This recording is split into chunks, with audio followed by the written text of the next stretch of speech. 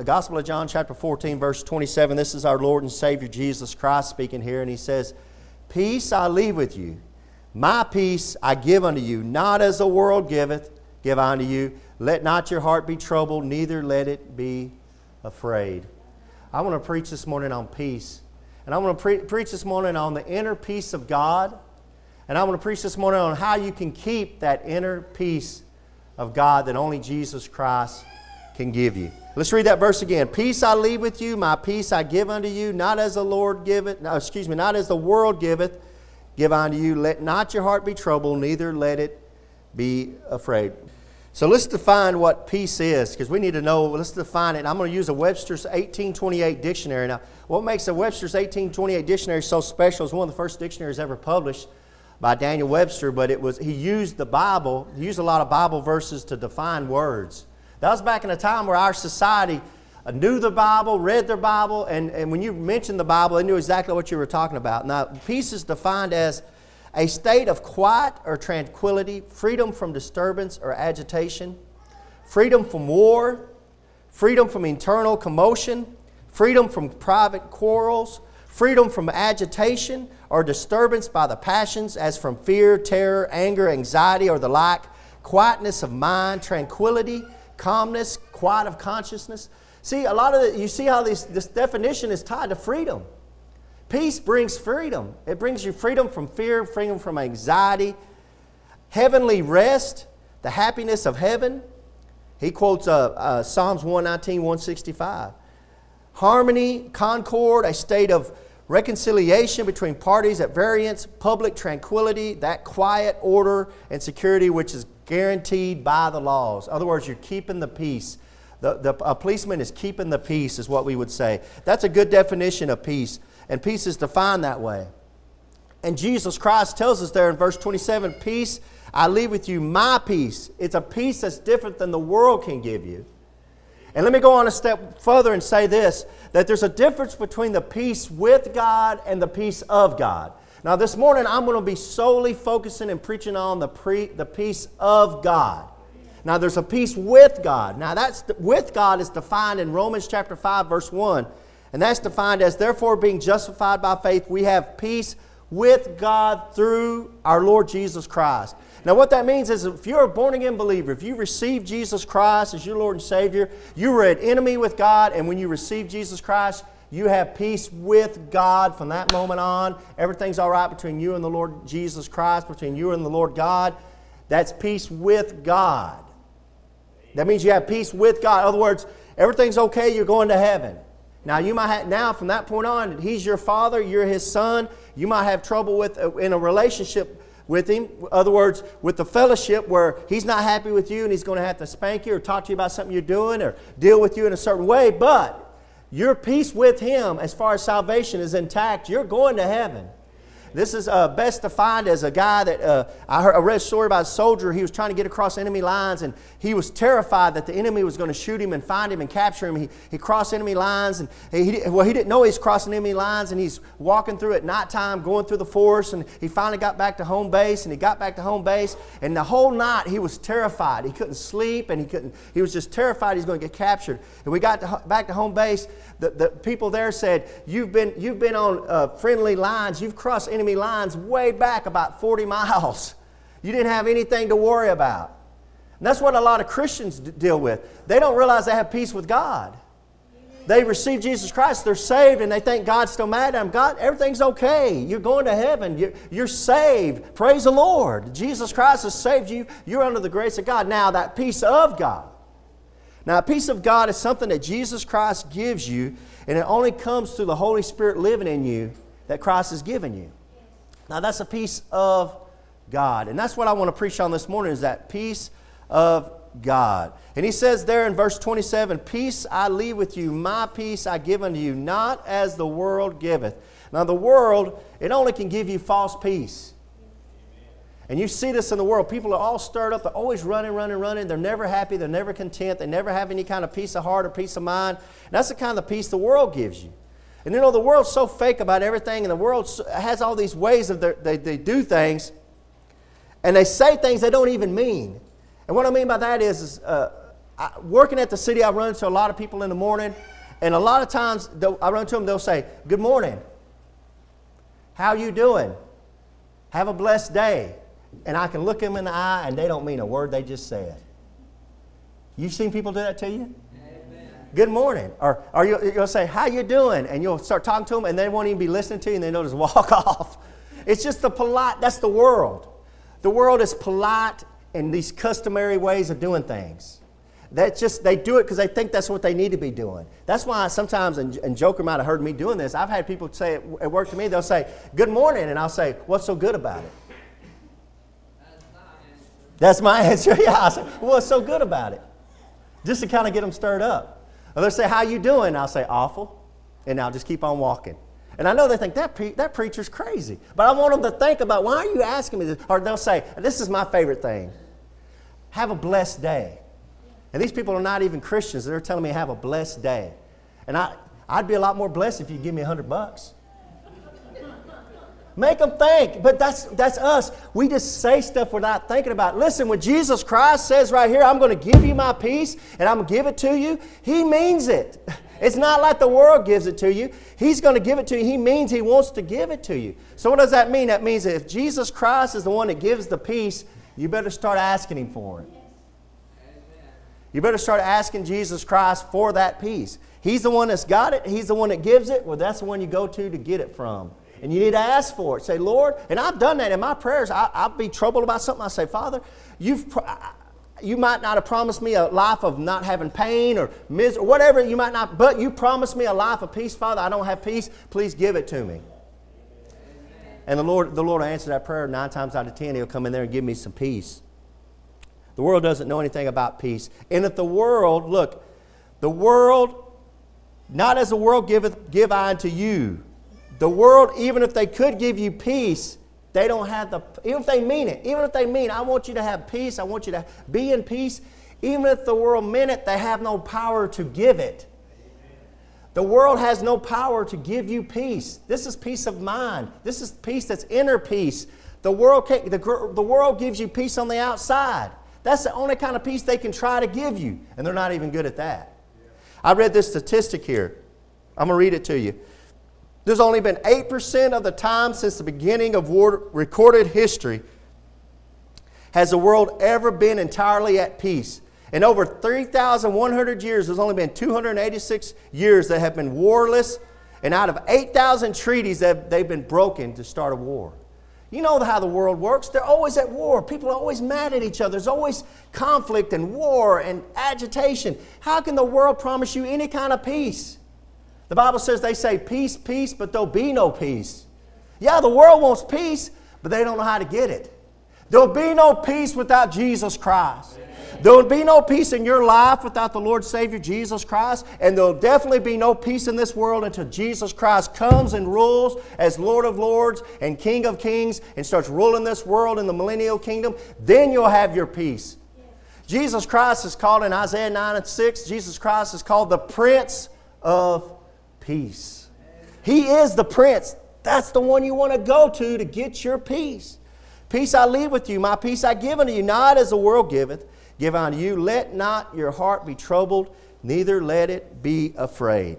The most amazing thing about the power that the peace of peace Jesus Christ can give you is simply that the peace of God will settle your troubled heart and take away your fears. I thank the Lord for that. Let not your heart be troubled, neither let it be afraid. Amen. This peace I'm talking about, this inner peace, the peace of God, and no matter what storm you're going through, it'll calm you and settle your heart and take away your fears. And for a non-Christian, it's hard to explain that to them. It's real hard to explain how Jesus Christ through the Holy Spirit can do that for you, but He does it. And so many Christians have testimonies of Him giving them this peace of God. Look at John chapter 16, verse 33. Just skip a couple of pages, turn a couple of pages to John chapter 16, verse 33.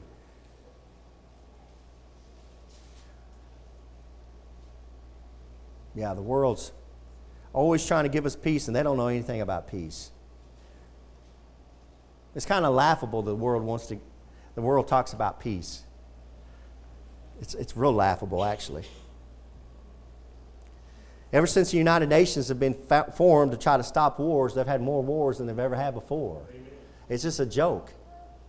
John chapter 16, verse 33. This is our Lord and Savior again speaking. Look what he tells his disciples here. These things have I spoken to you, that in me ye might have peace. In the world you shall have tribulation. But be of good cheer. I have overcome the world. Amen. He tells it straight like it is. In me, peace. In the world, tribulation. See, there's both sides of the coin. You know, one side is the world, you're going to have tribulation. The side with Jesus Christ, in me, that in me ye might have peace. Amen.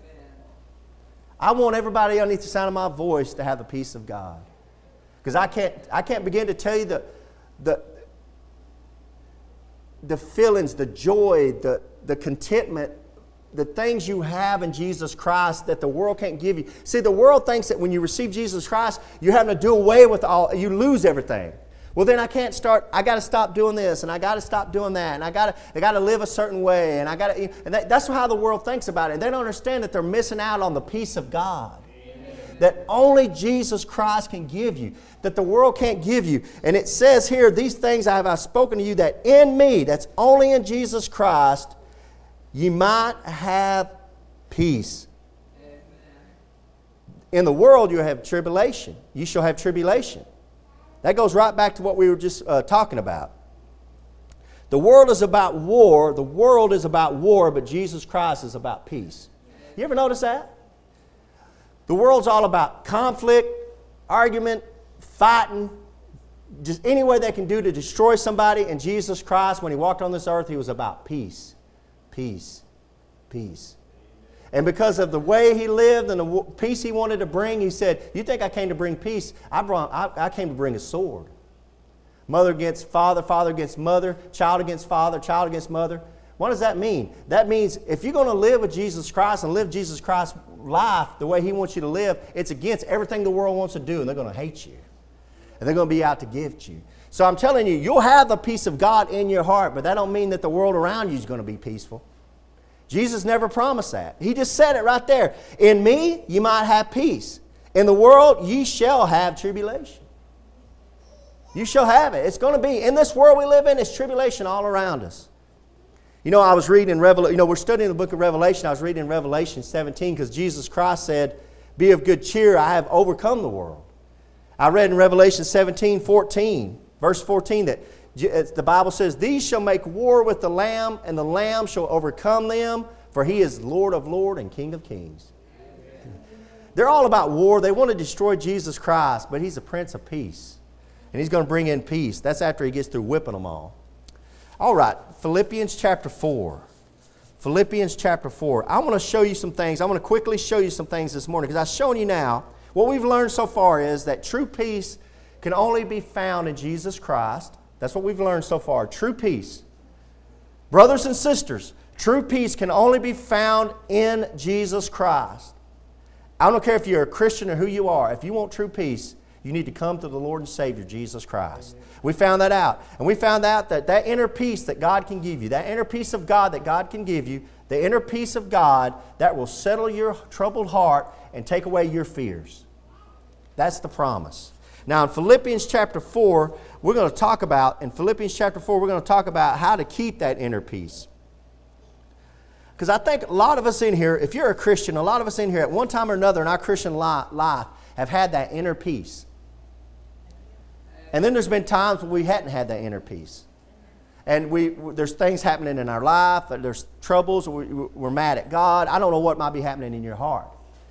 But you lose that inner peace, but you can have that inner peace given back to you. You can get that inner peace. And I want to show you this morning, starting in Philippians chapter 4, verse 6, how we can work to keep that inner peace. Because it is a work to do it. Now, salvation's not a work. Salvation is a free gift. But if you want to, when Jesus Christ wants to give you this inner peace, you got to do some things to make sure He can give it to you. Because you can do some things that's going to take away that inner peace. You're a part of this. You are a part of this. Look at verse Look at verse 6. Philippians chapter 4, verse 6. Let's read this together. 6 and 7. Be careful for nothing, but in everything by prayer and supplication with thanksgiving, let your requests be made known unto God. And the peace of God, which passeth all understanding, shall keep your hearts and minds through Christ Jesus. Amen. There's a recipe going on there. And it starts back up verse 6. So the first thing you can do this is the first thing you can do to keep that inner peace of God is, it says there, Paul says there in verse 6, be careful for nothing. Don't be so full of care for things. That careful, be careful, that's full of care. That means don't be so worried about every little thing. When you get to worrying about every little thing, that's going to take away the inner peace of God. When you're worried about every little thing, you're worried about it when God's not. That's God's worries. That's God's problems. They're not your problems. Amen. You get to worrying about every little thing, trying to fix every little problem in life, fix every little thing. Stop worrying about it. Stop trying to fix it. Let it go. Just let it go and let God handle it. That's God's problems. Amen. Those are things for God to handle. Say, I'm not dealing with it anymore. I want to have that inner peace of God. I'm not going to be worrying about it. Look, turn it over to God and trust Him. Turn it over to God and trust Him with it. You know what Isaiah 26:3 says? And I want y'all to, if you don't know this verse, you need to memorize it, you need to underline it, you need to write it down. It's Isaiah chapter 26, verse 3. Thou will keep him in perfect peace, whose mind is stayed on thee, because he trusteth in thee. Amen. You want to have a perfect peace of mind, you need to trust in the Lord. You need to put your trust in the Lord. It's just that simple. Be careful for nothing. Stop worrying about every little thing. Turn it over to God and trust Him with it. Now the next part of this recipe is found there in verse 6. Be careful for nothing, but notice, but in everything by prayer and supplication, with thanksgiving, let your requests be made known unto God. Amen. But in everything by prayer and supplication. Amen. Take everything to God in prayer with a thankful heart. Amen. That's how you're going to keep that inner peace of God. Take everything to God in prayer with a thankful heart. It's hard to do, isn't it? Yeah. You got to really train yourself to be a prayer warrior like that. Now, my sweet wife, she's trained herself like that. My wife prays about, she takes that verse very literal. She prays about everything. It don't matter. I go in there, where's my keys? Well, I'm praying about where your keys are at. And while she's praying where my keys are at, I'm looking for my keys, And then she finds them. Well, I prayed to find them. That makes me feel about this tall. That, I don't think to God first. I try to take care of my own problems, Worrying about every little thing. Well, I'm just praying about it. My wife, and I've been around my wife as a Christian, and I've seen her get some powerful prayers answered. And I'll tell you something else about my wife. She's powerful in her prayers, and she can get after those prayers.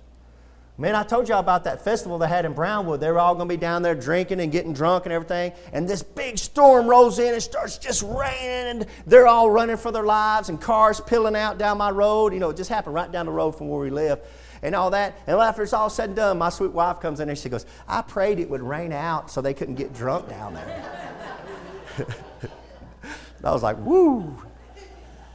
So if you were trying to get down there and get drunk, you can blame my wife. Well, that's all right. That's a scary way to live life, Yeah, amen, it is, Brother Ronnie. I'm going to come up here to church one day just blind. My wife's going to say, yeah, I prayed that if he looked at another woman, he'd go blind.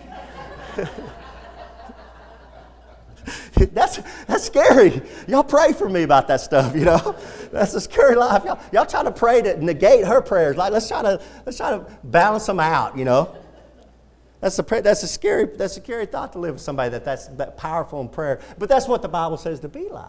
Amen. Pray about everything. Take everything. Look, be careful for nothing. You're caring about every little thing. Hey, take it, but in everything, that's everything, by prayer and supplication, with thanksgiving, let your requests be made known unto God. Now, you need to have a thankful heart. Amen. And so many people don't.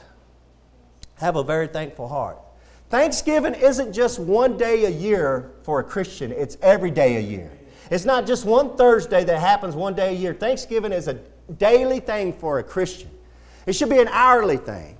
When I was up sick Tuesday night and I got up Wednesday sicker than a dog and had to go to the doctor, and I cherish every one of y'all's prayers for me, and we had to call off Wednesday night services. I was very, very thankful that y'all were praying for me. You know what happens when you get well after being sick like that? For just a little bit of sickness, you get well, you get thankful for everything. Amen. You get thankful that you can get up in the morning, you get thankful that your side's not hurting, you get thankful. You're just like, Lord, thank you. I take so much for granted. You know what? You know, people ask me all the time as a pastor, like, what's God's will for my life? What's God's will for my life? It's very simple. It's 1 Thessalonians chapter 5, verse 18. I'll read it to you. You want to know what God's will for you is? I'll read it to you. It's found in 1 Thessalonians chapter 5, verse 18. Here it is.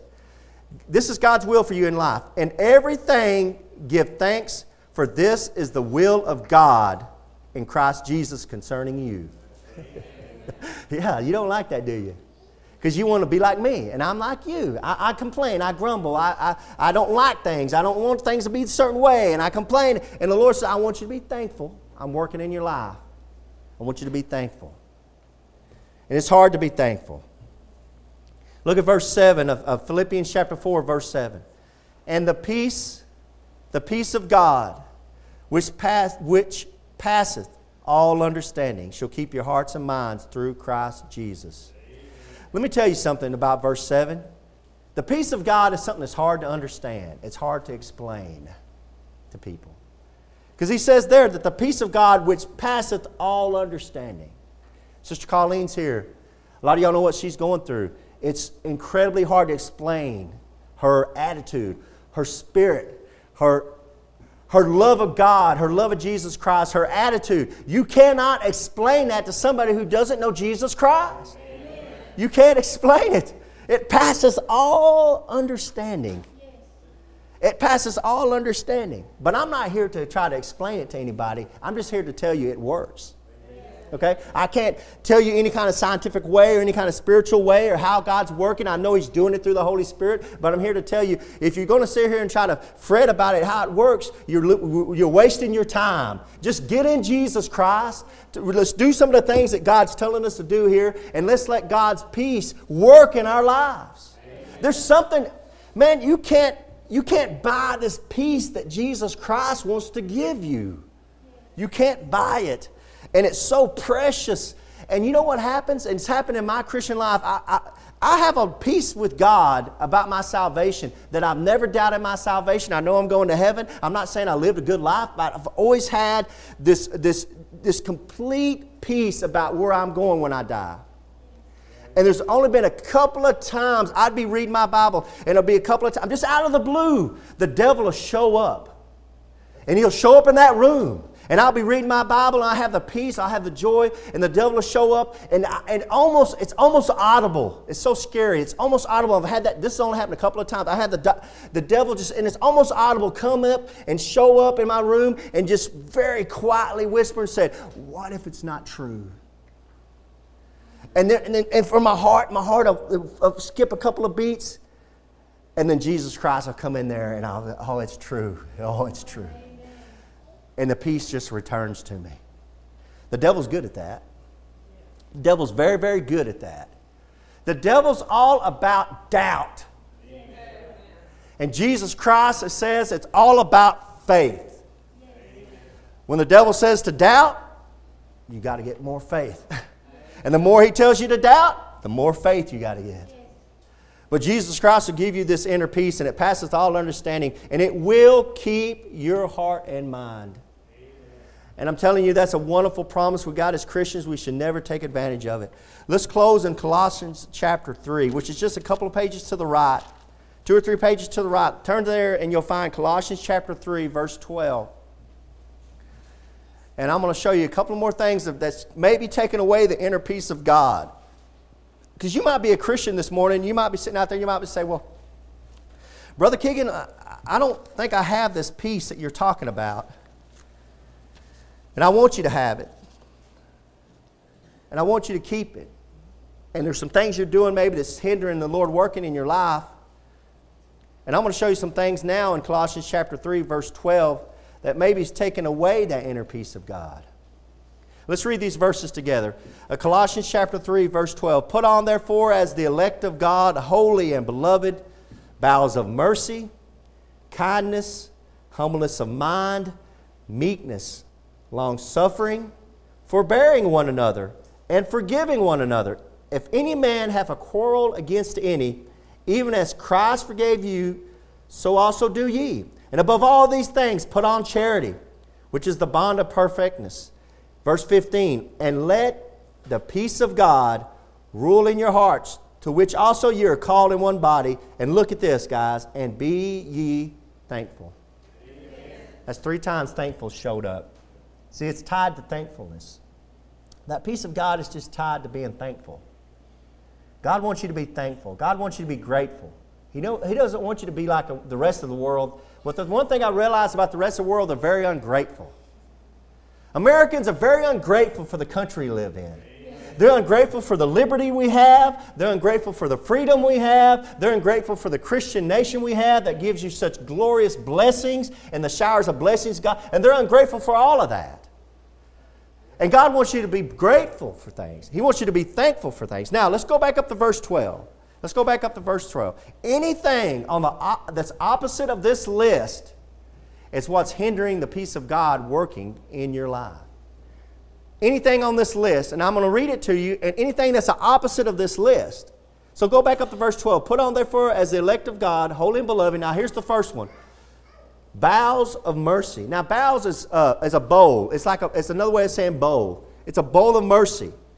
So what's the opposite of mercy? It's cruelty.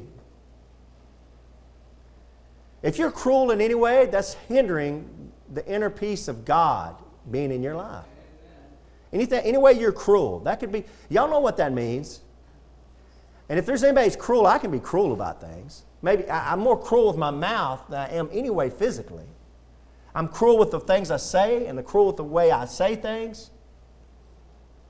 Cruelty. Look at the next one. Kindness. The opposite of that is meanness. Well, this is plain English. If you're not kind, you're mean. Just some meanness about you. Humbleness of mind. What's the opposite of humbleness of mind? Being prideful. Being prideful.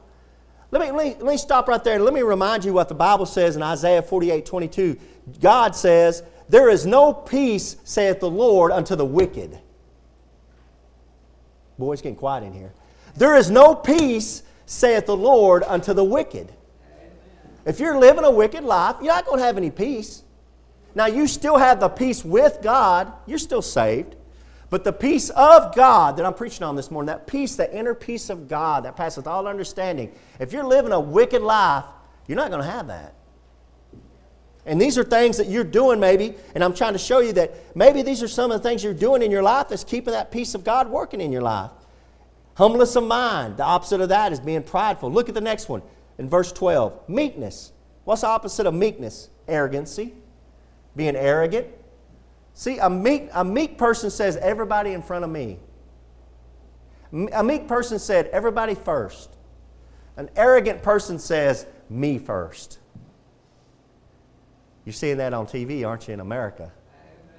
It's all about me. What about me? What about me? How about me? What about mine? Where's mine? Where's mine? That's arrogancy. Long-suffering. What's the opposite of long-suffering? Well, short-suffering. We call it being short-tempered. We call it being an Irishman. I got a couple of laughs. Hey, I'm half Irish. This is the temptation to be short-tempered is just an everyday thing for me. It's a sin I have to watch myself for. That's hindering the inner peace of God working in my life. Being short-tempered. Verse 13, forbearing. Forbearing is putting up with people. To be forbearing is I'm bearing other people's loads. I'm bearing other people's troubles. So what's the opposite of forbearing? It's called intolerance. It's called not putting up with other people's problems. Oh, wow. It's getting quiet in here, man. I didn't know this was going to hit so close to home for some of you guys. Hey, I'm right there with you. You don't want to put up with people's foolishness. Amen. Right, I'm the same way. This is foolish. I'm not putting up with this foolishness. I mean, I deal with this on a constant basis at work. That this guy's foolish. I'm not putting up with him. I'm not putting up with his troubles. I'm not putting up with his problems.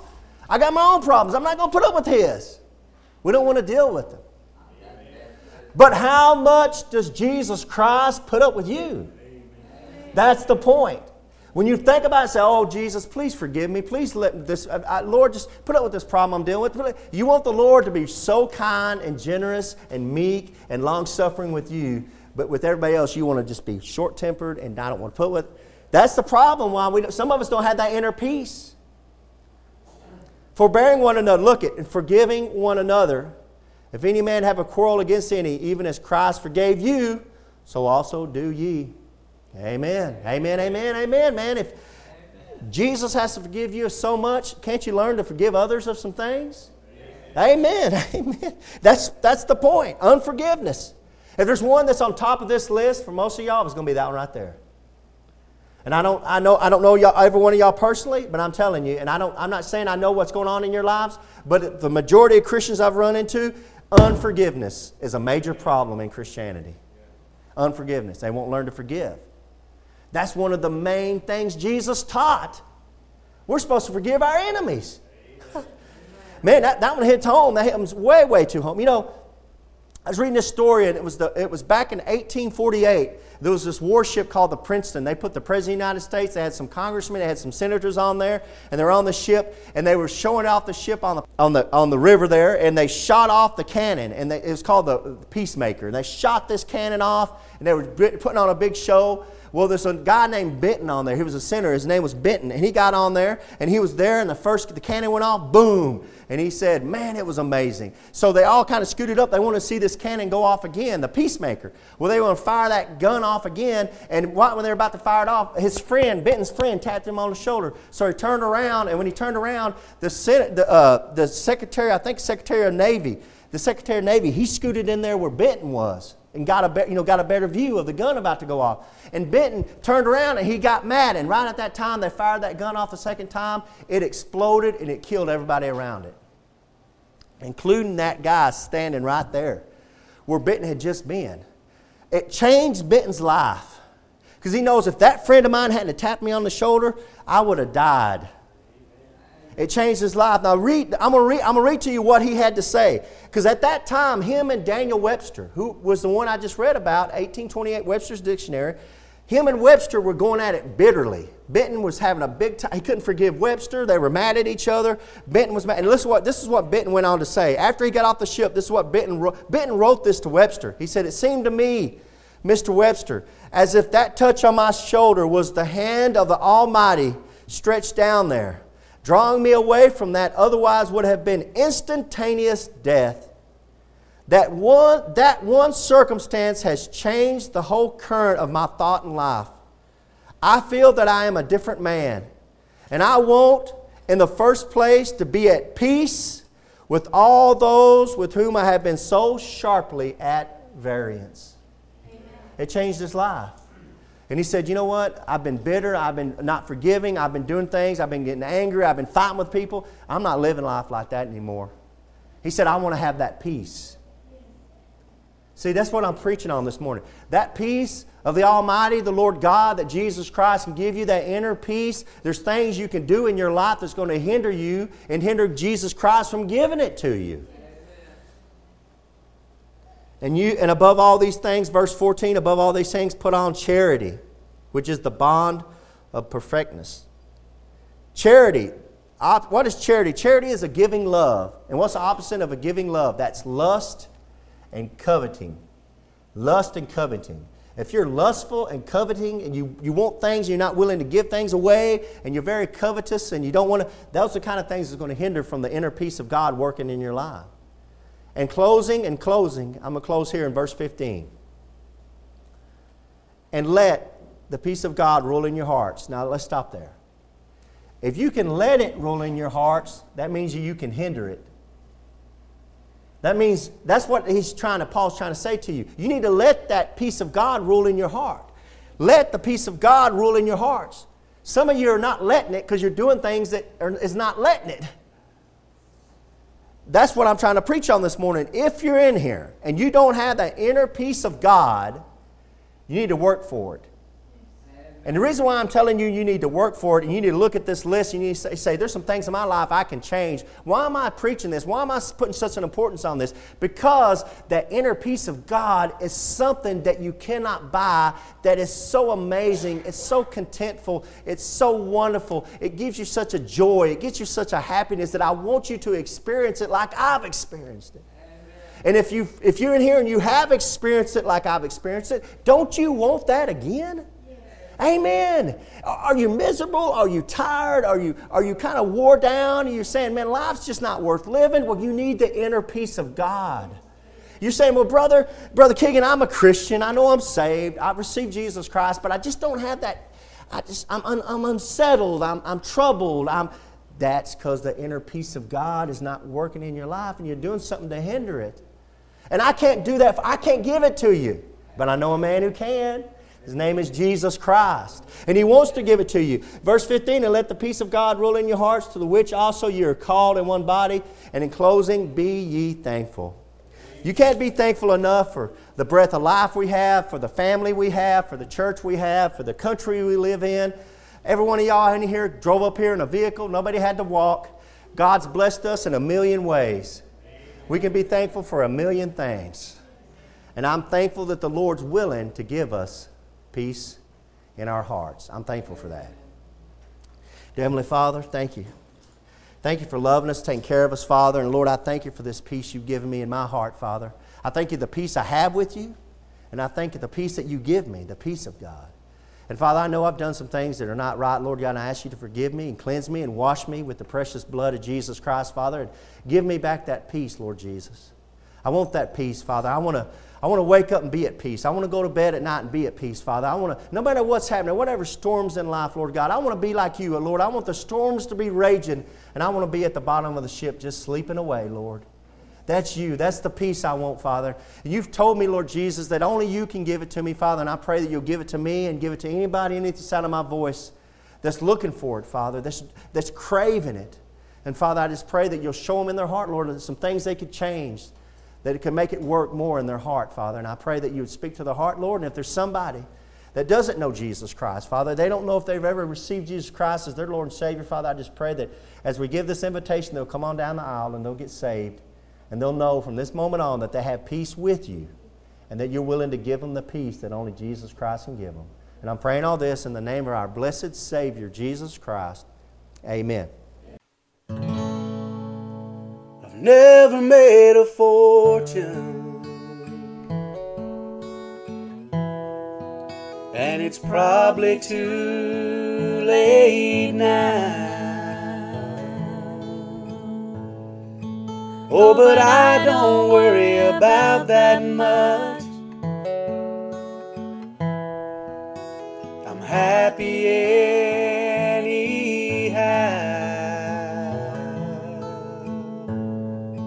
As I go along life's journey, I'm reaping better than I sowed.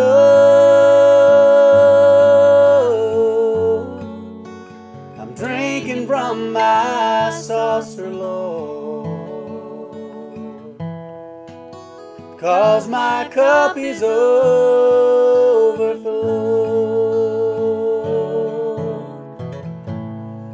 I ain't got a lot of riches,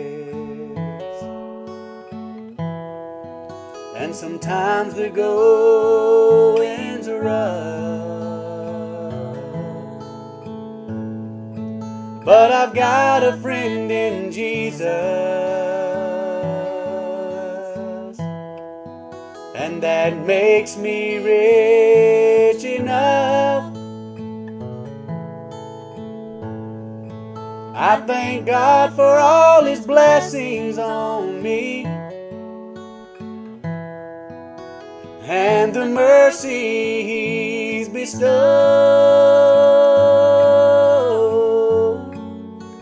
I'm drinking from my saucer, Lord, 'cause my cup is overflowing.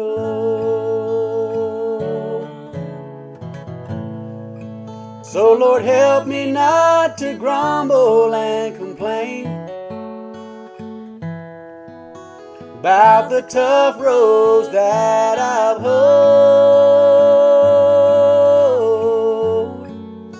I'm drinking from my saucer, Lord, 'cause my cup is overflow.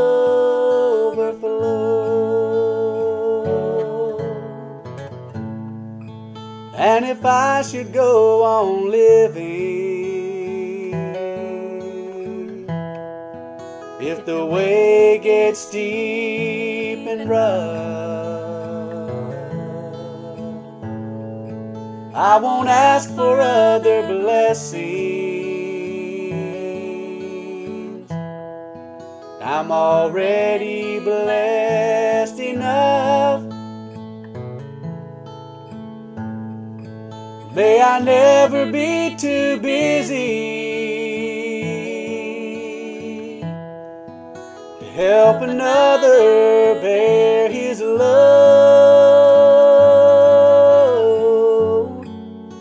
I'm drinking from my saucer, Lord,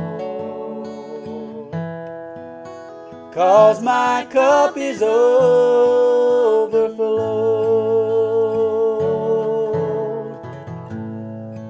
Yes, I'm drinking from my saucer, Lord, 'cause my cup is overflow.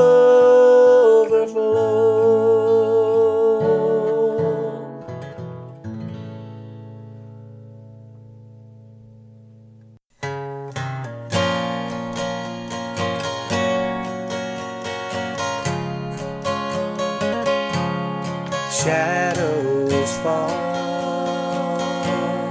all around us. Darkness comes to hide our way. Don't despair, soon night is ending. The clearest sky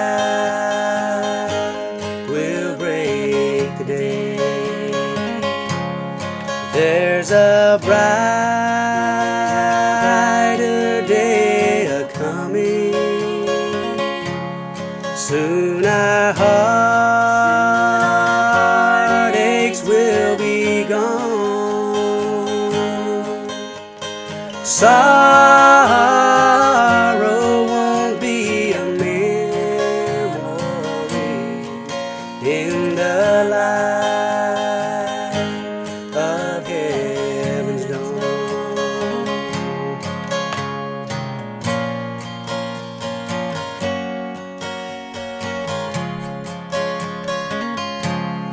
Even in the blackest midnight, I have a lamp to guide my way.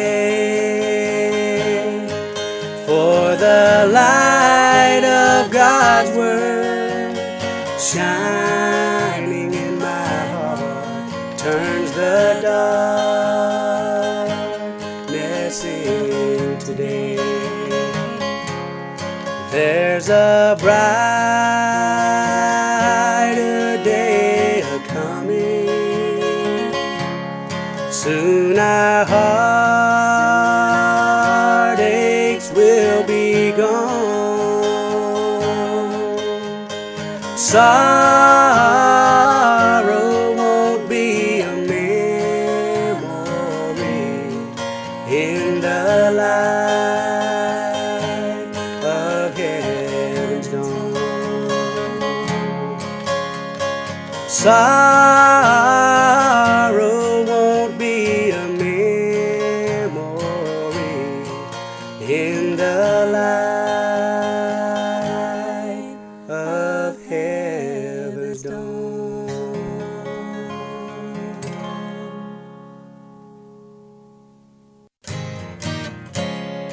Hello, friends. This is Pastor Keegan Hall of Indian Gap Baptist Church of Indian Gap, Texas. If you'd like to contact us, you can do it at IndianGapBaptist.com. On the internet, it's IndianGapBaptist.com. But I have a question for you. If you died tonight, do you know if you would go to heaven? You know, if you're not sure, let me show you a few verses out of the Bible so you can know if you have eternal life. The Bible says in 1 John chapter 5, verse 13, "These things have I written unto you that believe on the name of the Son of God, that you may know that you have eternal life, and that you may believe on the name of the Son of God." So that verse tells us there that you can know you have eternal life. And I want to show you how you can know that. Jesus Christ talked in John chapter 3, verse 16, and most people have heard this verse. "For God so loved the world that he gave his only begotten Son, that whosoever believeth in him should not perish, but have everlasting life." That's an amazing verse, of course, talking about how God gave Jesus Christ as a gift to the world, but verse 17 and 18, he went on to say something interesting. "For God sent not his Son into the world to condemn the world, but that the world through him might be saved." So the whole reason Jesus Christ came into this world was to save you, and to save me and you. But in verse 18, he says something that's amazing. He says that he that believeth on him is not condemned. He's stressing a faith. It's putting your faith into Jesus Christ. But he says there in verse 18, "But he that believeth not is condemned already, because he hath not believed in the name of the only begotten Son of God." So he says you're condemned already if you haven't believed in Jesus Christ. It's not like you're going to go to heaven and you're going to stand before God and you're going to have God put your good deeds on the scale and your bad deeds on the other side of the scale, and he's going to weigh it, and if you've been a good enough person down on this earth that he'll let you into heaven. It doesn't work that way. Jesus Christ is real explicit here to say that you're condemned already. You need a Savior right now. The same chapter down in verse 36, it says, "He that believeth on the Son hath everlasting life." It goes back to a believe, putting your faith in Jesus Christ as your Lord and Savior. But the verse continues, "And he that believeth not the Son shall not see life, but the wrath of God abideth on him." See, it's going on right now. You need a Savior right now. You need to be saved from a devil's hell. Paul sums it up real good here in Romans chapter 10, verse 9, "That if thou shalt confess with thy mouth the Lord Jesus, and shalt believe in thine heart that God hath raised him from the dead, thou shalt be saved." It's putting your faith in Jesus Christ from the heart. "For with the heart man believeth unto righteousness, and then with the mouth confession is made unto salvation." It's very important to confess Jesus Christ, because the mouth shows where the heart's at. And in verse 13, he sums it up, "For whosoever shall call upon the name of the Lord shall be saved." So friends, as simple as just bowing your head and saying a prayer, something like this: "Lord, I know I'm a sinner. I know you died on the cross for my sins. I believe you came up from the grave and are alive right now listening to me. I invite you into my heart to save me. Please save me, Lord Jesus. Amen." If you prayed something similar to that, we'd love to hear from you. You can contact us at IndianGapBaptist.com. And God bless you, and until next time. Casting all your care upon him.